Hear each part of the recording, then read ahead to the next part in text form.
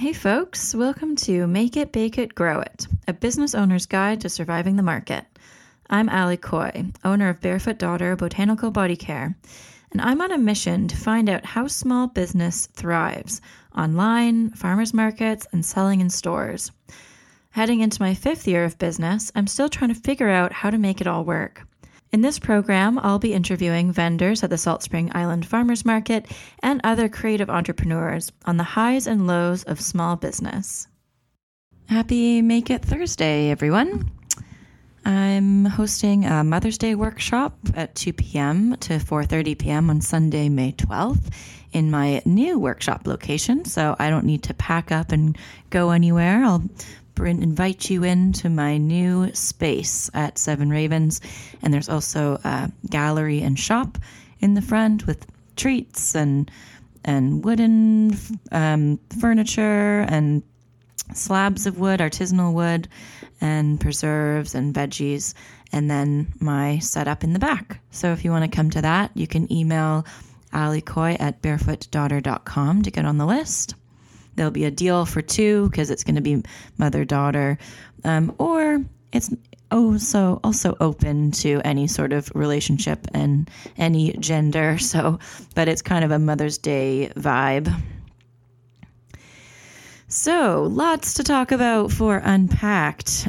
Things are happening. I'm in the middle of it, and you've all been here along the journey. So it's coming out June 11th is going to be the Salt Spring launch, and it is now on sale for pre-sale. So basically, my goal is to sell 100 copies pre-sale. So it would be buying the book now. So it'd be available June 11th. And if you live outside of the area, I can send it in the mail, and it would arrive by June 11th. You can go to barefootdaughter.com/unpacked, and then you can just add it to the cart, and then write anything that you want it to be addressed to if you're buying more than one, which would be awesome. So right now I'm at 30% of my goal. So I'm hoping by June 1st I'll have enough pre-sale copies. If I get 100, then I can order 400 copies that would last for the book launches that I'm going to be doing. And if I'm coming to your town along the way, which is very possible, you can just say pick up, so you don't have to pay shipping, and then I'll have it signed and dedicated, and then you can come to the book launch and pick up your pre-ordered book there. So along with your pre-sale order, you'll get a 20% discount off Barefoot Daughter's soaps and salves, a new PDF of my latest zine, which hasn't been released yet, access to the Unpacked Book Club on Facebook, which is private, and $5 off. So it's a pre-order of $20, and then after June 11th, it will be $25. So the reviews are in. About a month ago, I was looking for reviews, and it's been very exciting, very heartwarming to get those reviews come in. The due date was May 1st. So I'll read one of the reviews, and it's just really nice to see people's response to my work. So this one is from Beverly Cooper, who is a award-winning playwright and happens to be my aunt, but anyone who has ever longed for or has had a backpacking adventure will love reading Ali Coy's candid, insightful, and often funny memoir. Ali's post-university trip to Europe becomes a precarious 5-year journey, from the idle beaches of Greece to working in a druggy Amsterdam hostel, and eventually lost in life and love in the wilds of the Pyrenees. Part travel log, part coming-of-age story, Unpacked is a delightful, engrossing read. So things along those lines have been coming in and giving me a little bit of support. It's always nerve-wracking sending your work out and asking for it to be judged before a certain date. So now that the reviews are in and I have my proof copy, I'm going through making the audiobook, and at the same time looking for any last edits. I have an inside joke with myself that a year ago, I'm like, ooh, final edits. And it's just, you have to go back again and again, whether, formatting or just sending off to the printer. It's it's never the last edit, but it feels like this weekend. I keep tricking myself. This is the last one before it gets printed, hopefully 400 times. So for the book launch tour, I'm planning on June 11th at the Salt Spring Library at 6 to 8 p.m. And then afterwards at the Dumpshine Barge in Ganges Harbor for music and storytelling, open mic, birthday, book launch jam. And that will be the first of many launches that I'm organizing right now. After that, in Victoria, BC, July 20th at the Spiral Cafe, July 29th at Massey Books in Vancouver, August 1st at Artswells. I'm definitely vending. I'm hearing back about the performing side. August 18th in Montreal, August 22nd to 25th in Toronto. I'm also just firming up the exact location. August 28th, 29th, St. John, New Brunswick, and September 2nd in Halifax, and then to Europe. So I'll keep everyone posted on the European dates closer to. But yes, exciting times, lots of logistics, lots of planning, and at the same time, running my own business, running the business and making soap. So it's all happening. So if you sign up for the newsletter on barefootdaughter.com, you actually get the first chapter sent to your mailbox. So that would be an exciting thing. And then you can keep posted on all the tours and info on pre-sales. So this episode is sponsored by Barefoot Daughter. You can always order herbal soaps and botanical body care online at barefootdaughter.com. You also get a discount code by listening to this podcast, MAKEIT19, all caps. It's also sponsored by Prodime Inc. It's an all-in-one CRM, client relationship management software. Prodime helps small and medium-sized businesses to organize and grow by using a comprehensive integrated cloud-based suite of business software produced and maintained by Zoho Corporation. So I've been using Zoho for a while, and it's a great time to do it when all the numbers are in, your taxes are in, so you can get organized finally before the madness of the summer begins. So you can go to prodime.ca. That's PRODIGM.ca. And also TSEC. So that's Transition Salt Spring Enterprise Co-op. They're looking for participants for a microloan. So they're a community-based loan pool. You get business mentorship and you create a business plan, and they have members from the community looking to support these businesses, green businesses. You can also get a rainwater catcher and just pay back in installments. Or if you're looking for a microloan for your business, if you're caught up with paying a high percentage, 19-20% on your credit card, you can pay about 6 to 8% interest with them, and they provide mentorship, and it's a great community. And I'm actually one payment away from being debt-free from that loan, so that's very exciting. But they helped about 2 years ago when I was really stuck. And yeah, they're looking for more participants. So if you're interested, go to transitionsaltspring.com/TSEC, TSSEC. As an entrepreneur, there are tons of peaks and valleys day to day and month to month. And here's this segment of the show called my high-low moment of the month. So my high moment this month is definitely getting the reviews back. Each one has been so perfect and from the heart, and everyone's like, oh, does this sound okay? Do you want me to change it? I'm like, no, it's absolutely amazing. And I'm so appreciative of everyone who took the time to read my book and put words to how they felt and how they think other people respond to it. And so many people said they couldn't put it down. They finished it in 3 days. My one friend said that she just sat down and read it for 7 hours until it was done. And that makes me feel happy, obviously, because I love those books that you can just dive into, and you're really called to getting into the story and seeing what happens at the end. And apparently that's what people are saying about my book. So also I bought a drum of coconut oil. So that is something I've been waiting to do for a couple of years now. is get enough money to buy 195 kilograms of coconut oil for my soaps. So that is a big deal, and it cuts down the cost per unit dramatically. And now I have enough space to actually put it in, and it's in, and now I can start producing a bunch of soap because I feel really low on stock. So that's another high moment this month. And then I did my taxes, and it looks like I made a profit this year. Woohoo! Because for so long it was kind of breaking even. I didn't know what I was doing wrong. It was so much work, and I was just, paying for my wonderful lifestyle. But it definitely had frustration, and it's nice to have a little bit of that wiggle room. And I've been feeling it, more financially stable. And I was like, the government, if it's 7 years without a profit, they considered it a hobby, and you have to, all of the things you put into it, you don't get to write that off. And so I'm like, oh my goodness, what if it qualifies as just a hobby, everything that I've been doing? But no, I actually made a profit.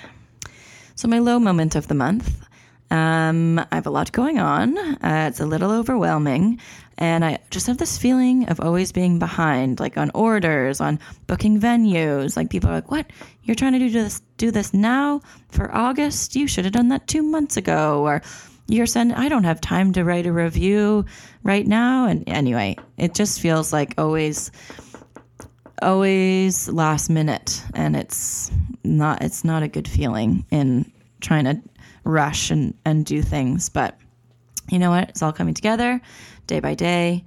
But it's just a very hectic time of the year. So today's show is with Anne and Roger from Clapham's Beeswax Products. We chat about how the business started over 30 years ago, how personal connections are an important aspect of long-lasting business, and how success has many faces. As always, I'll have takeaways at the end of the show. So I'm here with Anne and Roger Clapham from Clapham's Beeswax Products. Welcome, you two, to the studio. Thank you. So when did Clapham's Beeswax start? How did that come about? Well, in 1971, we bought our first beehives, and until 96, we kept bees commercially and sold our honeys and beeswax candles and what have you at Granville Island Market. Some people will know us as being there. And then we developed beeswax products in 1986. Roger's mother thought, well, you could use your beeswax for making the polish I make at home. So that was the beginning of quite the adventure. And here we are now on Salt Spring, having retired. Not very successful. At 75 years old, with a nice young crew that's keeping us very much up to date with what we should do to promote and market our products. I always said to Anne that we would struggle along forever, penniless, until in our old age we'd make it and become a success. Right. Financially. I mean, remember that article in the Globe and Mail Business, and you had said, we've always been, this is on the financial page, let's put this, a lovely photograph of us in the countryside, beekeepers kind of thing. And he was saying, we've always been successful, but not with money-wise.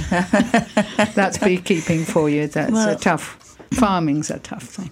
It's interesting because I talk with a lot of small business people and a lot of people doing their passion. And that does seem to be the case, that there's a certain amount of success and it's rewarding and you have a community, but the financial part is always tough. Always tough. But I love it that you've started out with passion. Mm-hmm. It's about the passion. Yes, it is. And if you really care about it, that comes through. And if you don't really care about it, that comes through just as clearly. Mm-hmm. You've got to believe in it with your heart and soul, because it's a tough row to hoe being self-employed. Mm-hmm. Self-employed people live a different life. And you... I find work and home life just totally mix all the time. I'm either, Yeah. it's like I'm always working, and I don't want to say I'm never working because I just feel like I'm always working, but having the joy in it and the social time in that too. And being scared silly. Right. Yeah. Yeah. Well, Anne and I have always been a good team together. So give us a cup of tea or a cup of coffee and a chocolate biscuit, and we can decide just about anything. Because it's been a teamwork from the beginning, from keeping bees. Yes, we've been very lucky to have each other with different talents to travel this road, you know. It's not, the journey isn't over yet. Right. Because, Anne, you've been more administration and bookkeeping. That's right. And Roger, you're more in the research and development and the Marketing. Marketing. And that's a very common model between husband and wife teams. You'll often find that. Yeah. kind of. Well, I've done things like embroidered, because I love crafts. I've embroidered labels, most successfully at some point, you know. So there's other talents other than just holding everything together, Right. which is really important for me. It was important for me, you know. I mean, I just can't do the utility stuff. Bit of Need the creativity. So right at the beginning, what do you think the difference was with beekeeping and selling honey at the market to then the, I guess, byproduct of beekeeping would be the beeswax and using it for... Did you feel a big shift in that, or did you continue with the honey? Well, we did both. And when we started, I was working at Kent Max with the Correctional Service of Canada, Agassiz, to try and make ends meet. Yeah. With the beekeeper. We were affected very directly by the colony collapse disorder. I'm going back now to the 80s, which was caused, we believe, by the introduction of the acarine mite and the varroa mite. So that was making it harder and harder. When you have a little tiny operation, as we had with 200 hives, you don't want to wholesale. So we retailed. So it was 7 days a week with a young family. That was, well, we loved doing it, and we made it work, but it was a hard thing to pull off. And it was a bit unexpected of Mother on holiday to suggest that we add something more to what we were doing when we were already 7 days a week. But we got the polish off the ground with my making road trips in the Volkswagen, mostly to California. And we limited those trips to 2 weeks at a time. And it was cold call selling and like nailing Jello to the wall, really. Yeah. And we just kept at it. And I've often reflected that if the money had meant a lot to us, we never would have survived. Coming back to your point about the passion, like we had something we believed in, but we were out on the West Coast selling furniture polish, and only a small proportion of people polish furniture, and when they do polish it, they only use very little of it. So it's a hopelessly bad choice of products to launch out with on a business. Something that lasts a long time. Yeah. No built-in obsolescence. No.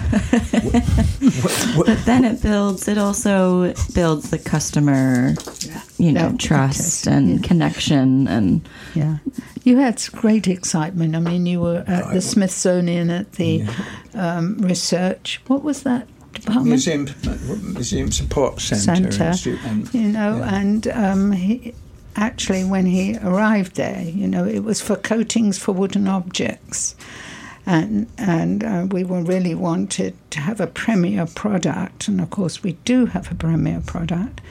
And someone came up to him in coffee break and said, we're only 2 or 3 years into Clapham's beeswax. And said to him, someone's here from Clapham's? So already our branding had, in that small sector of woodworking actually restoration, antique restoration had taken hold. Restoration Hardware is a very big company nowadays. And on my road trips, I didn't know what I was doing, but I did, And I went to Eureka, California, which is a very beautiful little town with really fine, high Victorian architecture in there. And I had a tip about a guy called Gordon. Can't remember his name. I remember. Stephen Gordon. Stephen Gordon. Mm-hmm. And he had one of these beautiful old wooden homes which he was trying to restore, and he was having a great deal of difficulty buying little bits and bobs which you need to do that.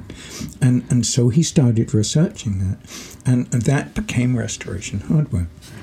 And I had an introduction to meet him, and I really enjoyed him. He really enjoyed me. They just had 1 or 2 stores then, didn't they? Just the one store. One store in Eureka. Yeah. And one back east, I think. Okay. A friend, yeah. Anyway, he took a case of polish for $60, and I had no money, and he wrote me a check. So I quickly went around the corner and cashed the check, and I had $62 in my hand, which was kind of pleasing. And flashing forward, they expanded in a very big way, and they took our beeswax hand cream, and it took a 3-ton truck to load it all in a box truck. Yeah.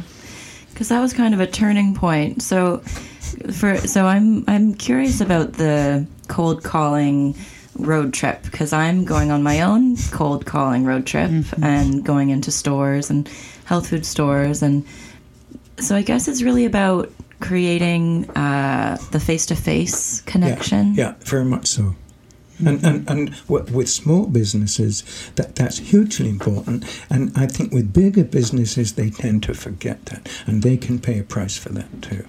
Right. And so I was the master at zero budget marketing. We used to call ourselves the Ho Chi Minh School of Business. Mm-hmm. And no expense was authorized unless it was necessary. So then the other thing was sleeping on people's sofas in the United States. And I have no choice but to honor the Americans for all the kindness and goodwill which was extended to me, and still is. Yeah. So this is a tough time for the United States, but I cannot give up on them, because all the decency and they're very appreciative people and honest as the day. Mm-hmm. So it was a real adventure. And so you have quite a few wholesale stores now, but you started off as retail.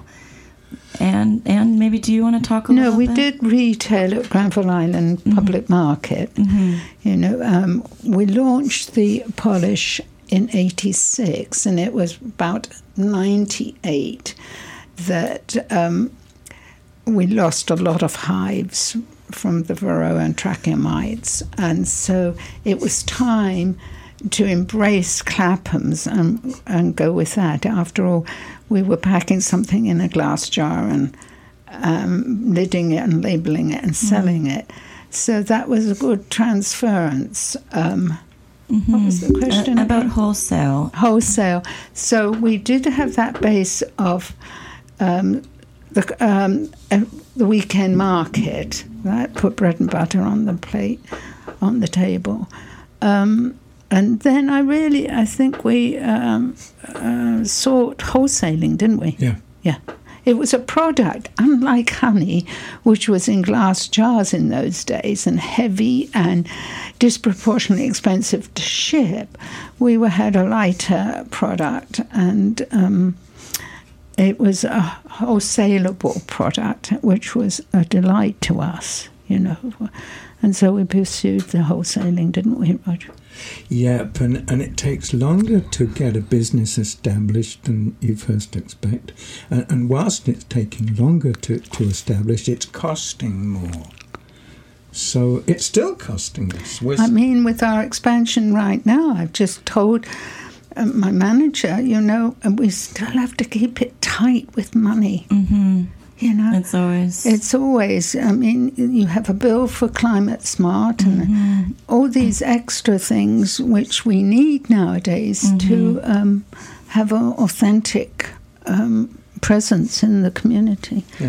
Yeah. I find with making physical things, you know, you have to pay up front for the raw material, and then you have to pay if you're paying labor and all those things. And then you get to the stores, and then they have net 30 or net 60, and so you're always kind of behind with this is upfront, money up front. You're right at the heart of it there. And I was talking with somebody who was telling me that his brother has $1 million a year engineering company in Ontario. And this guy's just as penniless as all the rest of us, because all his earnings go back into his business. Right. So a key part of just little home-based businesses, and then if they succeed, they become somewhat bigger.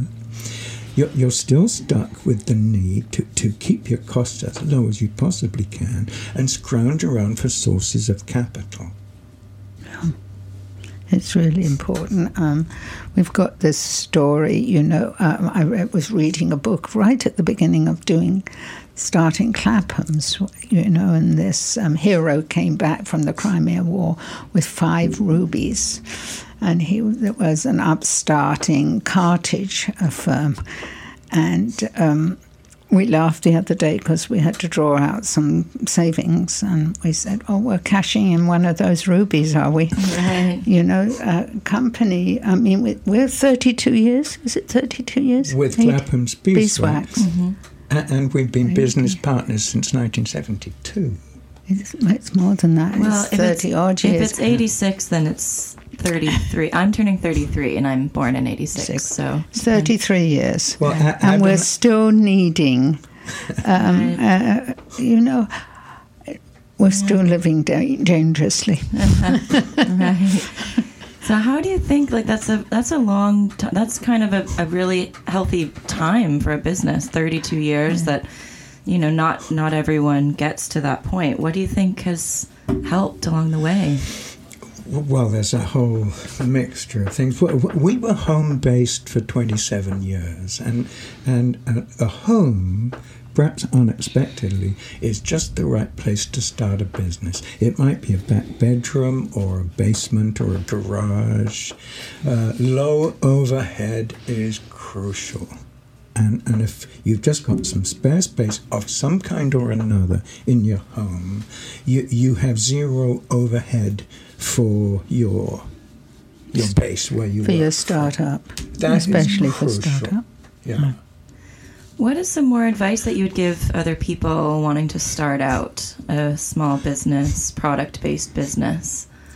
Well, retail markets are really important incubators for small businesses. The Ganges market started up a week or two ago. Yeah. Very busy, pleased to see.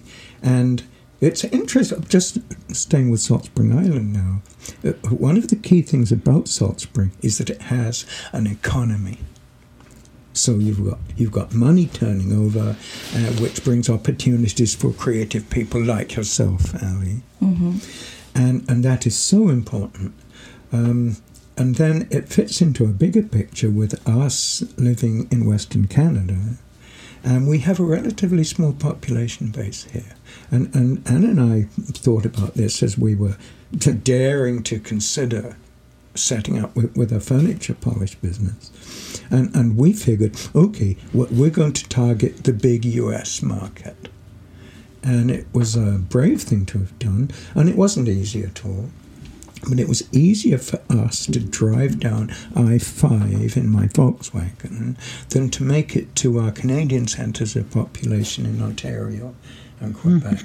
Mm-hmm. And the point about us is that we kept at it.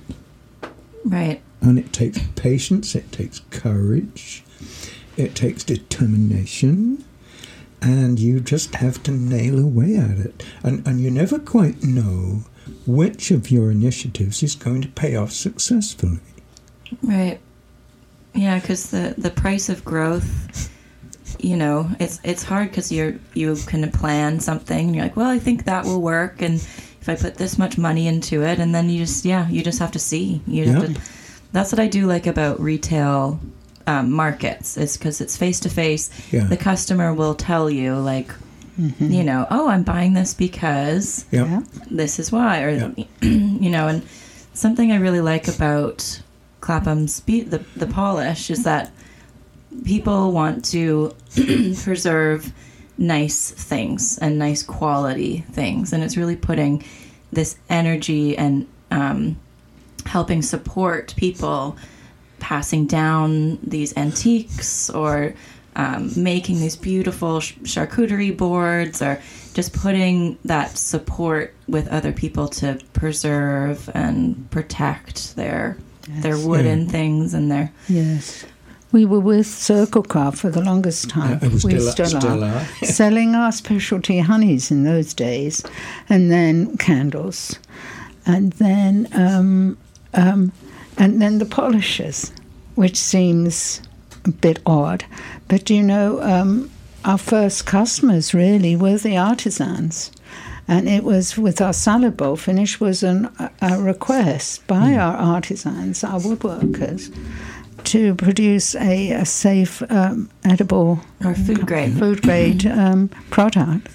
And so, I don't know where I was going with this. Many of our new products we brought out in response to requests from customers and people. For example, I was talking with Jason Marlowe in Qualicum Beach over the weekend, very wonderful wood turner, and I had an idea for a beeswax friction stick which you press against the bowl whilst it's turning, and we just kicked that idea around for about an hour. He said, no, I don't think you should do that. You should do an oil finish, which would work in a similar way, but you wipe it on instead of pressing it with a stick. So, okay.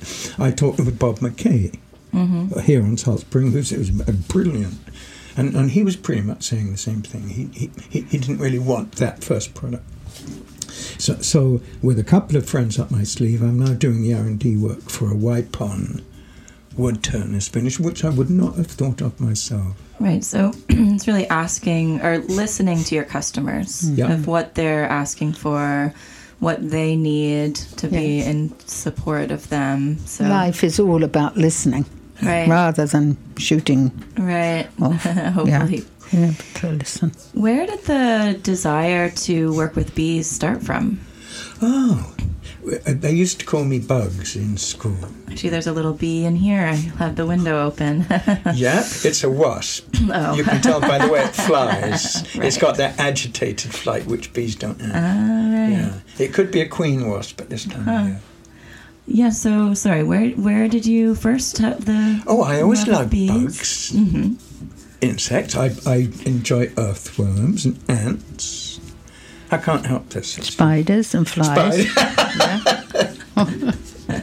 When I worked in the prison, we had these big arc light, big sodium lights, and they were really, really bright lights. And the inmates used to come in with a piece of tissue paper and these great big cockchafers, which would be drawn to the lights, and then they'd fall to the ground. The inmates would, hey, Clapham, what's this? So that's never changed. And how long did you have a part-time job then?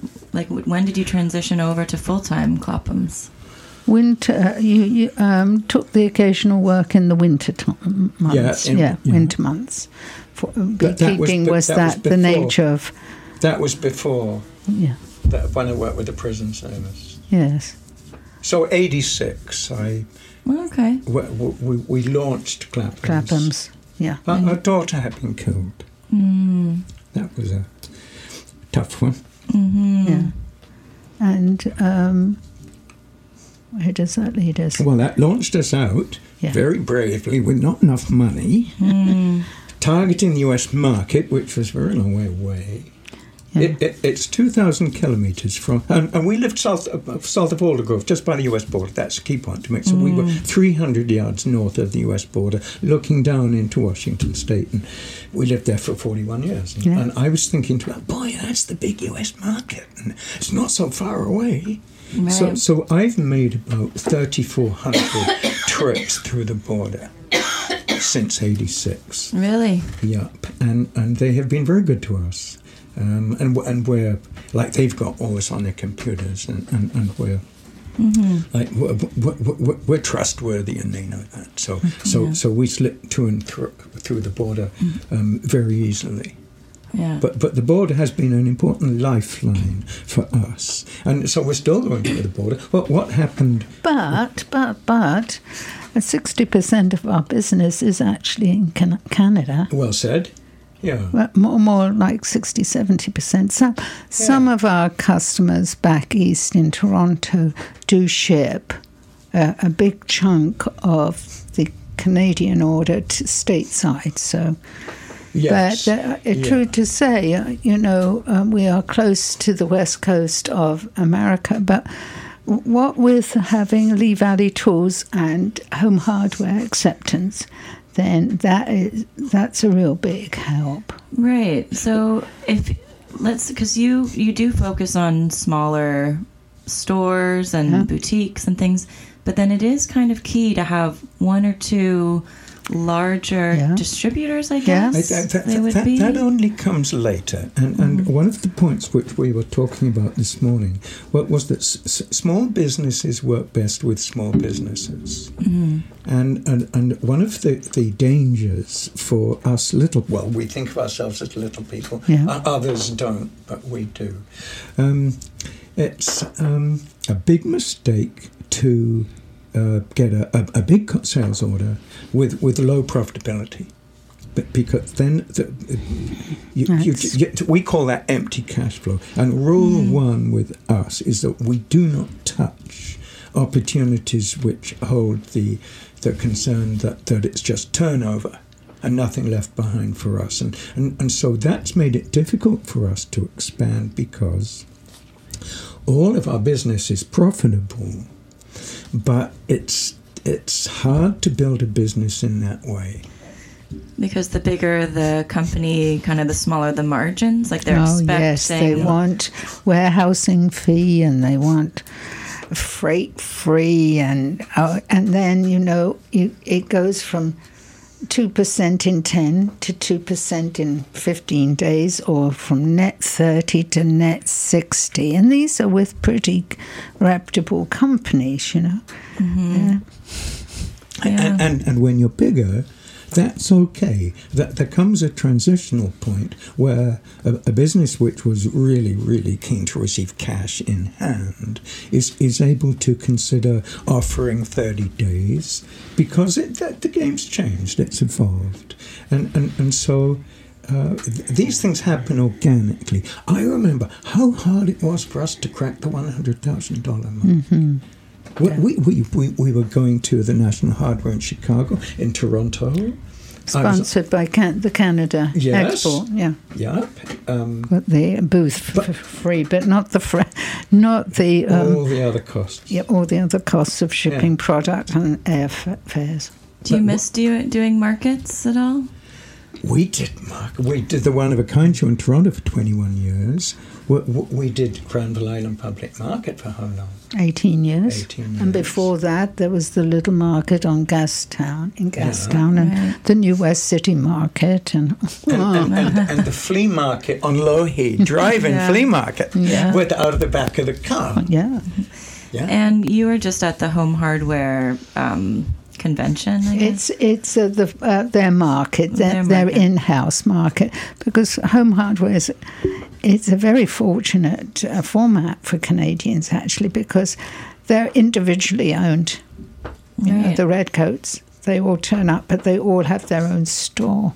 Right. So that is quite a lovely opportunity. How was it for you there to be back, kind of behind the booth? I was glad that I had the energy of a younger woman doing the sales. But I knew the ropes more than she did, so, but another time I don't know if I'm superfluous to the... It takes a lot of energy. It does, yeah. And then at one point you're like, I'm saying this again still. Like, how many years have I been saying this about And there the are natural, actually, people who can sell stuff. That is a real factor. You come up with ideas, but then it's like you come up with children and then you've got to raise them. Right. You come up with a product, but then you've got a great product, but then you've got to sell it. Yeah. There's so many And it different takes factors. a different talent to do.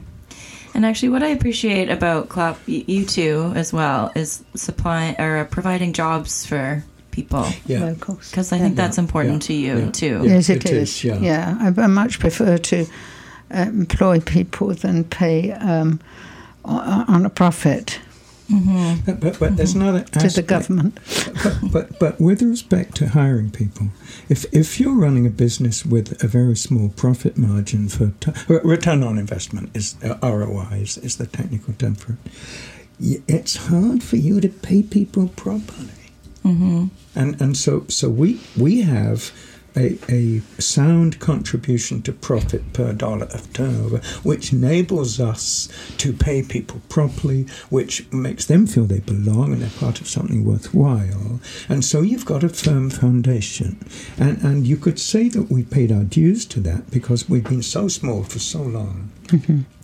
But the alternative is you're skating thin. And you've got high turnover, and you can't build a business with people coming and going, and they're naturally concerned for their own finances, and they get a better opportunity, and they move on. Good luck to them for that. So that's a benefit which we have gained from taking the slow, steady path. What is a piece of advice that you would give yourselves starting out? If you can think... Something that you've learned along the way. Don't quit your day job. Yeah. Keep your costs to a minimum. Keep the faith. Keep your wits about you, because what may seem like a good opportunity, which you urgently want, may not in fact be a good opportunity. And you never quite know, as I said before, which of your initiatives or contacts is going to come up with something really valuable. Right, so all the little efforts along the way, you never really know that person you met at that market one time could turn out to be a huge It's all about that, actually. It's all about, I call it divine intervention. All of a sudden, someone comes into your life and you embrace it, and that's where they're supposed to lead you, to somebody. I was just talking to one of my employees yesterday about, I think we must source woodworking clubs. And blow me if this morning a woodworking club from San Francisco was in touch wanting this. And do you have that for promotional stuff? Yes, we do. and that's linked with the fine woodworking program at the College of the Redwoods in Fort Bragg, started by Jim Krenov, who was so good to me in 1986, totally unheard of, unknown. Walked up at his little, he's got 12 workbenches for 12 students, and they were busy there. And he'd never heard of me from Adam, and he was wonderful. That one is still... But that was in 1986. I'm scared to see because we've got no money.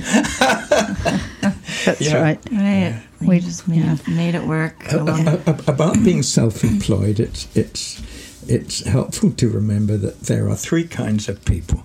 That there are people who make things happen, people who have things happen to them, and people who wonder what happened. And if you're on your own, you've got to make things happen. I feel like I make things happen. Yes, you do. Yes, you do. Yes, you do. Yes, you do. Whether it gets me not in trouble, but I have a lot of enthusiasm for a lot of things. Right. And so, and speaking of that, I was a member or signed up for the Government of Canada's New Exporters to Border States, NEBS, and the American market's not for everybody, but it's certainly been worked for us. And they had a really good guy in Seattle. This was at the Canadian Consulate in Seattle, and he gave a little speech, and he had this soft turtle in his right hand, like a soft toy. And he said, "Hello, everybody, welcome to our program, and I'd like to introduce you to Ernie the Turtle." And this is it's a queen wasp on the microphone. Yeah. And he said, I've brought Ernie the Turtle along because I want to show you something about Ernie. He can only make progress when he's got his head out, and then he put his fingers into the head of this soft turtle, and the turtle all of a sudden kind of woke up and it was looking around like a little puppet. Yeah, puppet. It was puppet. Yeah. So carry on. I'm just going to try and I think this is rather appropriate, isn't it? Yeah, I know. It's buzzing. There would be some people who would be running out of the door at this point. I don't think we're going to. Oh, good on you, Alan. Good. Now it's in the hallway. But Yeah. okay, go on. Speaking of insects. I know. Pesky little things. Appropriate to have a buzzing as we talk about. Is there anything else you want to add before we wrap up? You were talking about a turtle puppet, but I'm not sure. You've got to put You've got to stick your neck out. out. That was his point. You've got to stick your neck out. Right. We're very fussy who we do business with. Because somehow or other we have always enjoyed ourselves. And we're 75 for heaven's sake. And people can quietly ask us, "Hey, you guys, gosh, you've been around partners since 1972. When are you going to hang up your skates?" And we're a bit vague about this, aren't we? But I think one thing we both agree on is that for as long as we're enjoying ourselves, we're going to keep at it. But you're not going to be enjoying yourself if you're working with fractious people or dishonesty, like the slightest suggestion of dishonesty or just inappropriate conduct. We're gone. Very politely, I might say. I guess there's no point in doing business with people who... Because business is nothing more than an extension of daily life. And people who live reasonable lives run reasonable businesses, and the numbers have to work. They really do have to work. But that's not the be-all and end-all. And if you're getting along with people, and they're getting along with us, and we're all kind of living our lives and trying to earn our livings, that creates goodwill. And goodwill gets the word out. And it's famously said that if you build a better mousetrap, the world will beat a path to your door. That might be so, but it's a very narrow path, and not everybody in the world will walk that path. But if you're creating goodwill and earning a good name, well, I think one of the most fascinating things in recent times has to do with reviews, company reviews. You go to a hotel reviews, like car rental, it doesn't matter. And so we get a number for our enterprises from 1 to 5. We're like 4.5, I think, aren't we? I don't know what we are. But I think that's can be artificial too, Roger. yeah, but overall, we are being audited each day, every day, but by the people out there in the world, and that's nothing wrong with that. Well, I've noticed just doing a lot of social media for you all that people just love the product. People go out of their way to be like, I use this on my, bench, and it makes it amazing, and this is how I do it. And people just really believe in the product so much and have a strong connection with it. But, Anne, do you want to say anything else that you've learned along the way before we wrap up? I think I don't know. I don't know that I have anything much more to say. Maybe patience. You've learned patience along the way. Patience along the way, and fortitude, and believing and trusting. Yeah, that you're doing something good. Yeah, that's right. Well, thank you so much for coming in. What a pleasure. Well, thanks, And, Sally. where can we What find? fun. Yeah, So I know claphams.com, but I guess I could. Well, we're at Salisbury Mercantile at Fulford and Home Hardware in Ganges. Mm-hmm. Bob McKay has it on his table at the market. Yeah. But do we promote our warehouse? 1429? No, we've had an ongoing discussion about whether we should set up a retail operation at our little factory. And I think we're busy enough already. Yeah. And we try to stay focused. You can't do everything all at the same time. So I think we're not really... But you can always order online. That's at right. claphams.com. Yeah, that's right. You can order the salad bowl finish and Clapham, the beeswax polish and The hand creams. Yeah. So And the that's- propolis products, made from Yeah. propolis. That's another story. And new products coming along. Yes. I do my R&D work. By the way, it sounds rather fancy, but it's not. I have a cardboard box, and I've got my little bits and bobs in there, my different kinds of waxes and stuff, and I do R&D work on the kitchen stove. Yeah, mad scientist. Mad style.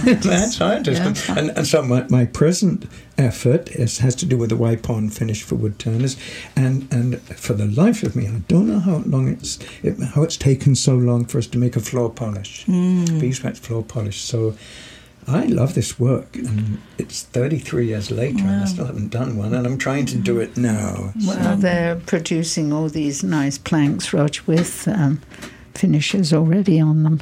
Yeah. Well, yeah, just so much a part of your life and who you are. It's hard to imagine moving on to anything else. Anne has said, we can't retire. I wouldn't know who to be. Right. Well, my father, once my mother died, used to come out to us each summer for 3 weeks. And my brother and his wife said, I don't know what you do, but he comes back looking so good. What do you do? Because she has to nurse him especially through the winter months, with congestion of the lungs or something or other. And you know what it is? He can stand there and lid jars of honey, and he can put them in boxes, and he can carry them from here and there. Yeah, we He's get him useful, and he's got purpose. He's not waiting for Godot. He was at Granville Island. They loved. Oh, they loved him. He was in retail himself. He just loved going to Granville Island. He would even just leave the boxes there. I'll set up the table. And this was in his 70s, and he did that until he was about 85. Yeah. There is a sense of purpose. Yes. With meeting people. the other vendors and the Yeah. people who appreciate it. Yeah. And then when he came home from Granville Island Market, he'd sit in his favourite armchair and he'd give me a wink. Oh, time for your medicine, eh, Dad? Yeah. Liked his scotch. Oh, yeah. Yeah. And he worked very hard when he was with us. And they all thought that we just rested him. Quite the opposite. That's right. Yeah. Yeah. Yeah, someone asked me if I go to festivals and vend, and they said, "Oh, are you going to the festival just for fun?" I was like, "Why would I do that? What role would I have? I like to have a certain place and role and purpose. So it's it kind of comes and down have to purpose. fun at the same have fun at the time. same time. Yeah. What Anyway. is retirement? What does it offer? Interesting question. I'm not saying that people shouldn't retire. Maybe minus the stress. Maybe you could do bits and pieces that's just right. without the stress. Yes. Maybe that's retirement. Yes. The stress Yes. can be on someone else's shoulder. But stress is linked to eustress, and eustress has elements of joy to it. Eustress? EU. I was with the prison cells. Well, there's training on stress because we needed it. Yeah. Eustress, yeah. Get things done. So stress is a very necessary part of life. A little bit of stress. Yeah. Enough stress to get things done, and then you can relax. Yeah. Anyway, well, thank you so much for the Pleasure. talk. Thank you. Thank you, Ali. Some takeaways from the interview. Number 1, face-to-face connections as a small business are key. Roger traveled down the I-5, meeting with different businesses, really getting to know them, getting to know the product, because really it comes down to people want to work with quality people. Quality people want to work with quality people. So if you're meeting them face to face and making that effort, it makes a big difference for connections that can last 30 years or more. So that is really something to keep in mind. Not everything is online. To really be authentic in person makes a huge difference. Number 2, what byproduct can be made from your business? Is there room for an offshoot product?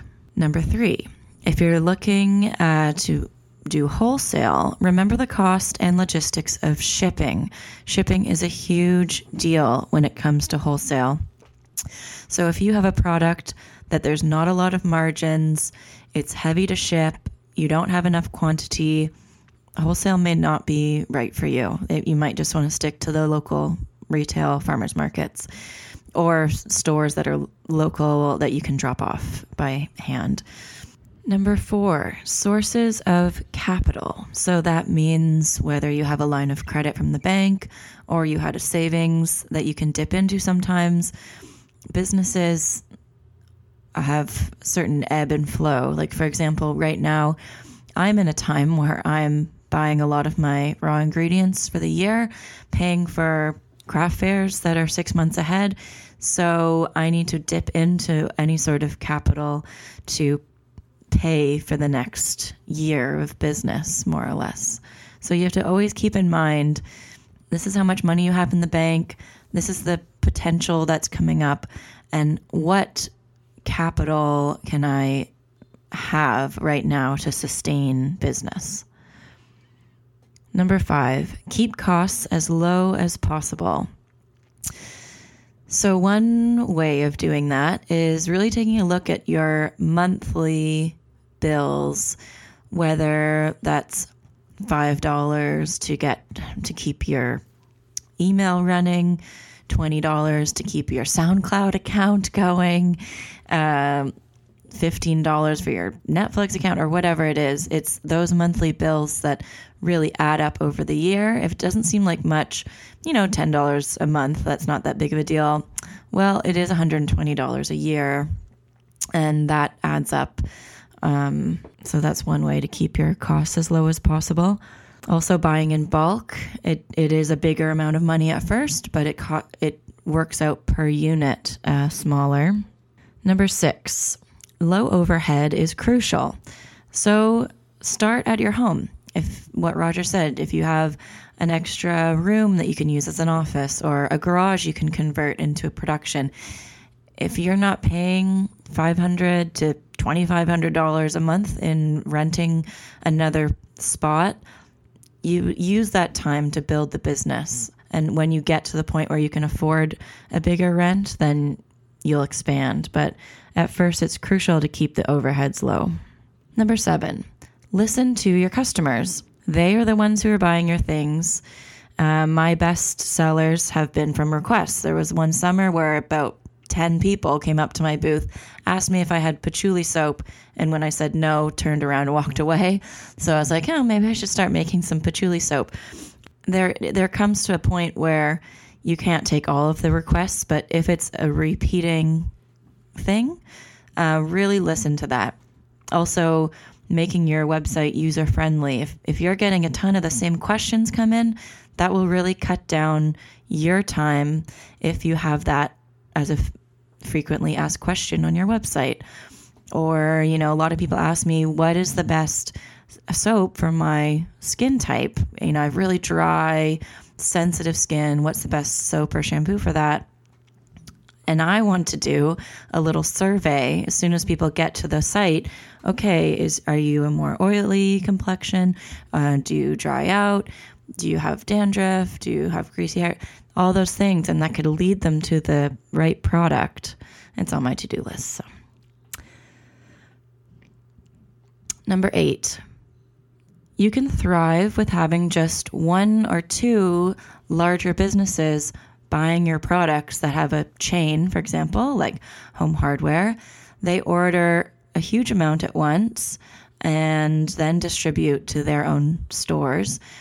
And also that chunk of cash helps dramatically versus smaller stores ordering a couple $100s at a time, which seems to just kind of disappear into bills. But if it's a chunk of money, you can really put that on your credit card or put it towards buying in bulk.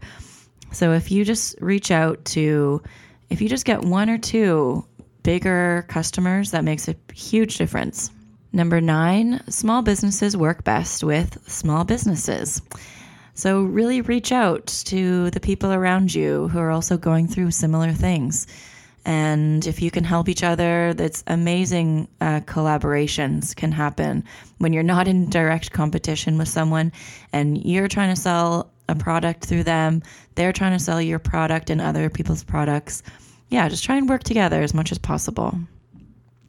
Like a hive of bees, they don't work on their own. They have their own little community that work together to produce honey and beeswax and pollinate the flowers. So it's never just one bee working on its own. Number 10. So something about getting a huge order, let's say from Whole Foods. It could be the dream of some people. It's like, oh, I wish I could just get into Whole Foods and then my business would be set. But actually, the profit margins go low. The bigger the company, the smaller the margins. So it might not work with your business plan. Like they could not pay for up to 3 months. They aren't paying. And you've already put all this investment into getting all the containers, getting the ingredients, paying the people. And then you don't see it for another 3 months. And they're expecting a big discount. So what Anne was talking about with 2% on 10, it's with bigger stores, they receive a 2% discount for payment to the vendor within 10 days. So the faster they pay, they are expecting a discount on the units that they're putting in. So make sure when you're making the pricing that you have some wiggle room within that. If you're at the lowest you can possibly go with making any sort of profit and they're asking for another 2% on a big amount, it makes it just a lot more difficult to work within making those big orders. Number 11, make sure to hire the right people for your business and also have it in your margins and cost of good to make sure to pay them a proper amount, because you want someone very dedicated who believes in it, who feels appreciated and will stick around. So work it into your business plan if you are hiring someone to really pay them a solid rate. Number 12, keep working on those connections. You never know what will come out of it. Number 13, goodwill gets the word out. Over time, if you're consistently trustworthy and consistent and keeping good quality stuff out there, people will start to realize that. And even now, people are like, oh, I saw you 4 years ago and bought some of that stuff and I loved it. And just the fact that you're still around, still doing it.